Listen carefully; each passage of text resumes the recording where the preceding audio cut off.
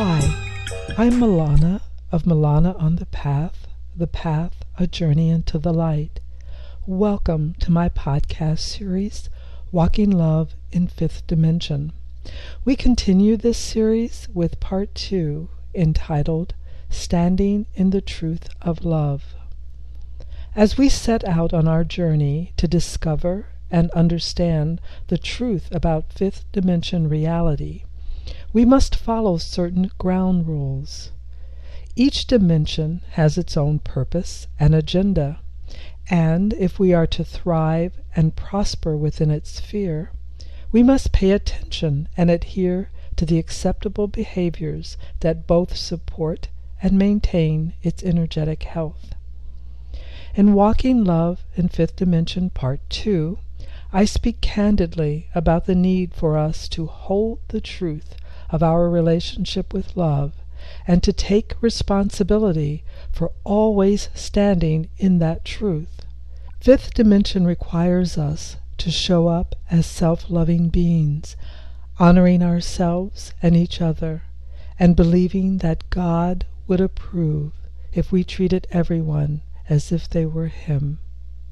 Listen, enjoy, and learn.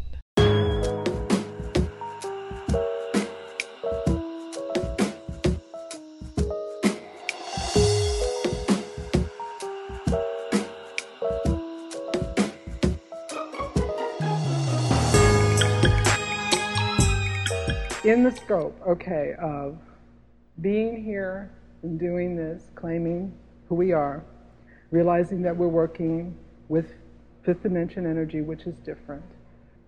I want each one of you to realize that why each one of you are here has to do with your ability to hold the truth of your love, of your relationship to love, and of your growing love for yourself, to hold the truth of that no matter what. To not leave that place in the face of undergoing. So this means that you are not perfectly there, and that you're not all the way healed, and that you have no growing to do. Opposite all of those. You're totally in it. You have tons of work to do, and it's a long haul of which I don't believe there is an end. So, what it does mean is that you have a place in yourself where you hold your alignment with love, you hold your alignment with this work, with the path. You hold your alignment with the truth, and you take responsibility for your growth. What that affords us is the opportunity to deal with fifth dimension energy. Were you not capable of doing that, you could not be here, because we're not saying that we're done with the injury, we're still transmuting it. But in fifth dimension, we cannot use the injury as a means of expressing and communicating our reality. We have to be able to acknowledge the injury and speak the truth about it. We have to stay in the truth. We have to stay, i.e., then, in the love. In case you think I overspoke your reality and I see you differently than you know yourself to be, then what I say to you is that you're here, and obviously that means something, and if there's any distance between where you are and what I've said you need to be, then it's time for you to cover that territory and make up the difference. Okay? It's essential. The energy in here has to remain clean. It has to. And I feel like it's important for you, if you haven't done it, and some of you are working in that dynamic, because in the various groups that are going on that are fifth dimensionally placed, meaning we're going for fifth dimension building, this is also the case. So you understand that, for those of you who are, and for those of you who are not, it is really important that your energy be really clear in here. That keeps us able to move forward, because if the energy's off, the information's not going to come. Things will just come to a crashing halt. So, so let me talk to you about how to keep your energy clear here. What you're basically doing here is listening with your heart, all right? You're receiving information. You're not thinking about this information. You're not required to think about it. You're not required to figure it out. You're not required to challenge it because there's no challenge involved. Take it all in and let it find its place in you. One of the reasons you all are all here, because I know that in your relationship with the work and your relationship with me in that context and in love, and this is another place where I'm going to speak for you, you don't have any issues with me, okay? Meaning that you trust that I have integrity, and you trust that what I say, I'm coming from the clearest place that I possibly can, and that I am aligned with love, and so I'm not going to say anything to you that is out of alignment with love. I may say things to you that you don't understand. I may say things to you that sound very foreign. But what is very important is that you realize that I would only put myself in this position of speaking to you this way if I know that I'm going to be coming from a place of truth. So, as I see it, and how we're going to deal with it, is that if you don't understand something that I say, then I'm asking you to do the work on your end, okay? Because I know that what I'm saying is truth. I have to stand in who I am and what I know. And you know, it's interesting, we're all going to learn about that because it's a real challenge. We have not been brought up to stand in the truth of what we know. And the minute we start getting close there, fear in the form of people and events start to say, whoa, no, don't even try it. It is very disturbing for fear and for people who are holding the injury for you to take a stand in your truth, because it upsets things. It, number one, places you in proximity to love. It also shines a light on everybody else's proximity to fear. And people and fear do not want that kind of exposure. So the job is to keep you and anybody else who starts to move towards that place of being centered in themselves and the truth, is to keep you from doing it. I know this from personal experience, and I'm sure you all do as well. I am going to be the example. I'm going to take a stand in my truth and in what I know. And it's an interesting place to be, because that means that I don't second guess myself, and I'm not going to doubt myself, and I'm not going there. There is a place when you know who you are and you know where you're coming from. And so in that light, I am going to say what I say and expect that you will make up the difference, as I said, on your end in terms of understanding it. What's going to happen too, to facilitate that process, is that at the end of a certain time frame of speaking, I am going to take a break, and you all are going to be able to break into discussion groups, and you'll be able to then talk about what your response is to what's being said, what questions you have with each other. I'm not going to answer any questions. That's not what I'm here to do. I am here to say there is this information that you all need. We've got 6 months to get this work in a certain place, and the people who are in this work in their hearts in a certain place. And at the end of this 6-month period, various things are going to happen. One of them is I'm going to be leaving again. So it's time to learn how not to have to ask me questions. It's time to learn how to go in and say, this is what I heard, this is the truth, blah, blah, blah, this is what I know to be true, and where am I stuck? Okay, and work the work. It's time for everybody to be capable of assessing what is truth, what isn't, how to get truth that's not understood to a place of understanding, how to walk through all of that. So we get to learn that now. It's very important. So, and that you all start to see each other as peers and respect and honor each other for what it is that you walk with.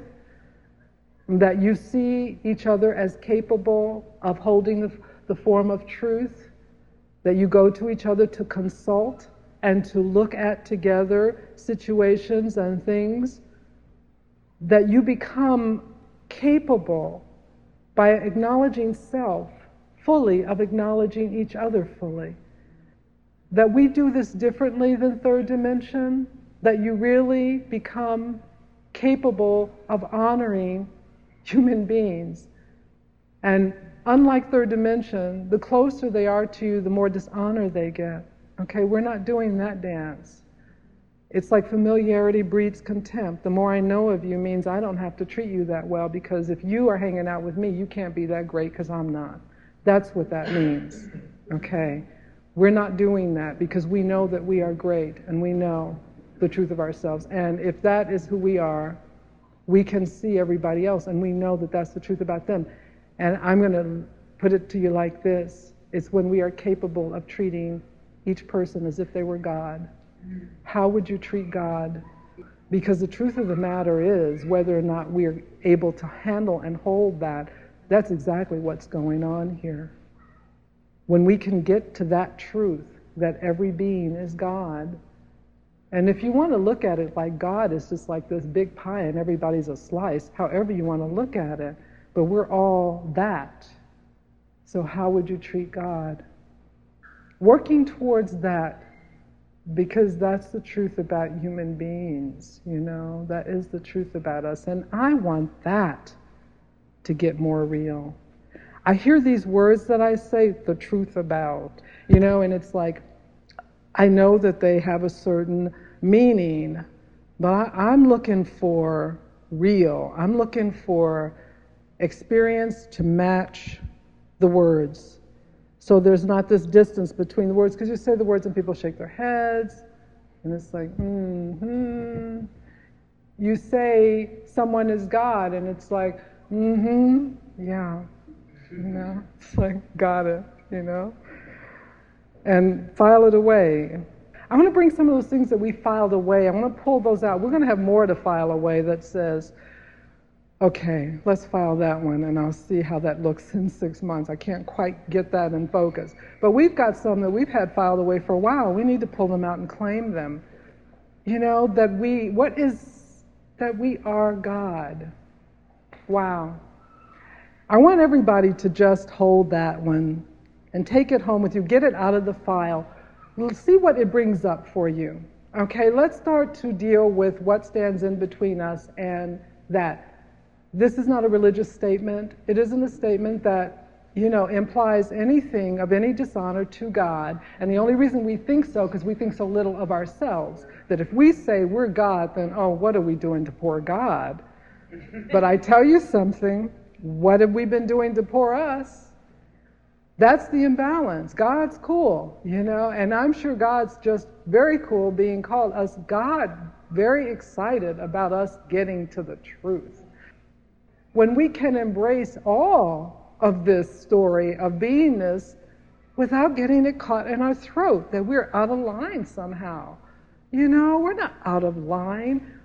We're just getting started. You know, it's true. And that I want to be real. I just have this desire for us to begin to walk this thing like it's in our bones, like it's in our, you know, it's like, boy, this is life. This is real life. Because I tell you this, we are going to be the ones to make that real. In the bones real. There is nobody else, guys, in case you know, okay, let me lay this out to you. You're it in terms of the foundation and the beginning walk of the path out into the world.